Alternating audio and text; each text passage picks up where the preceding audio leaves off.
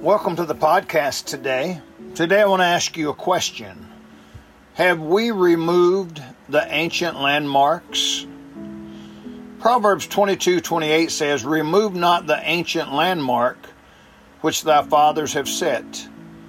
Proverbs 23:10 says, "Remove not the old landmark, and enter not into the fields of the fatherless." Let me read you a couple verses from the book of Deuteronomy that talks about landmarks.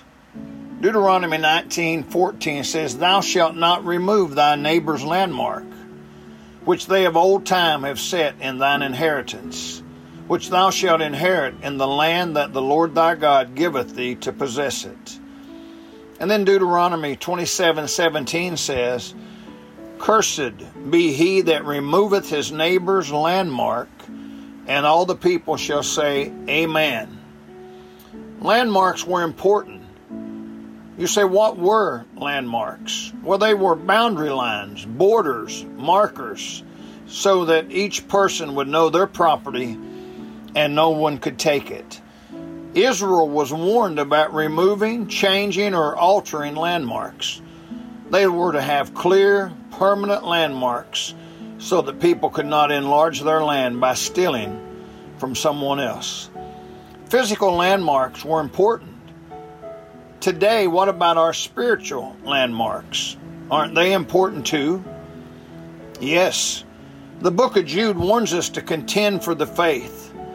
Jeremiah tells us to walk in the old paths. The New Testament tells us many times to watch out for deceivers and corrupters that would destroy our spiritual landmarks.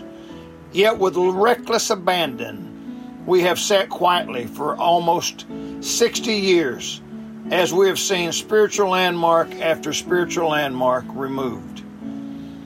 Do we think we can escape the curse of God for removing spiritual landmarks?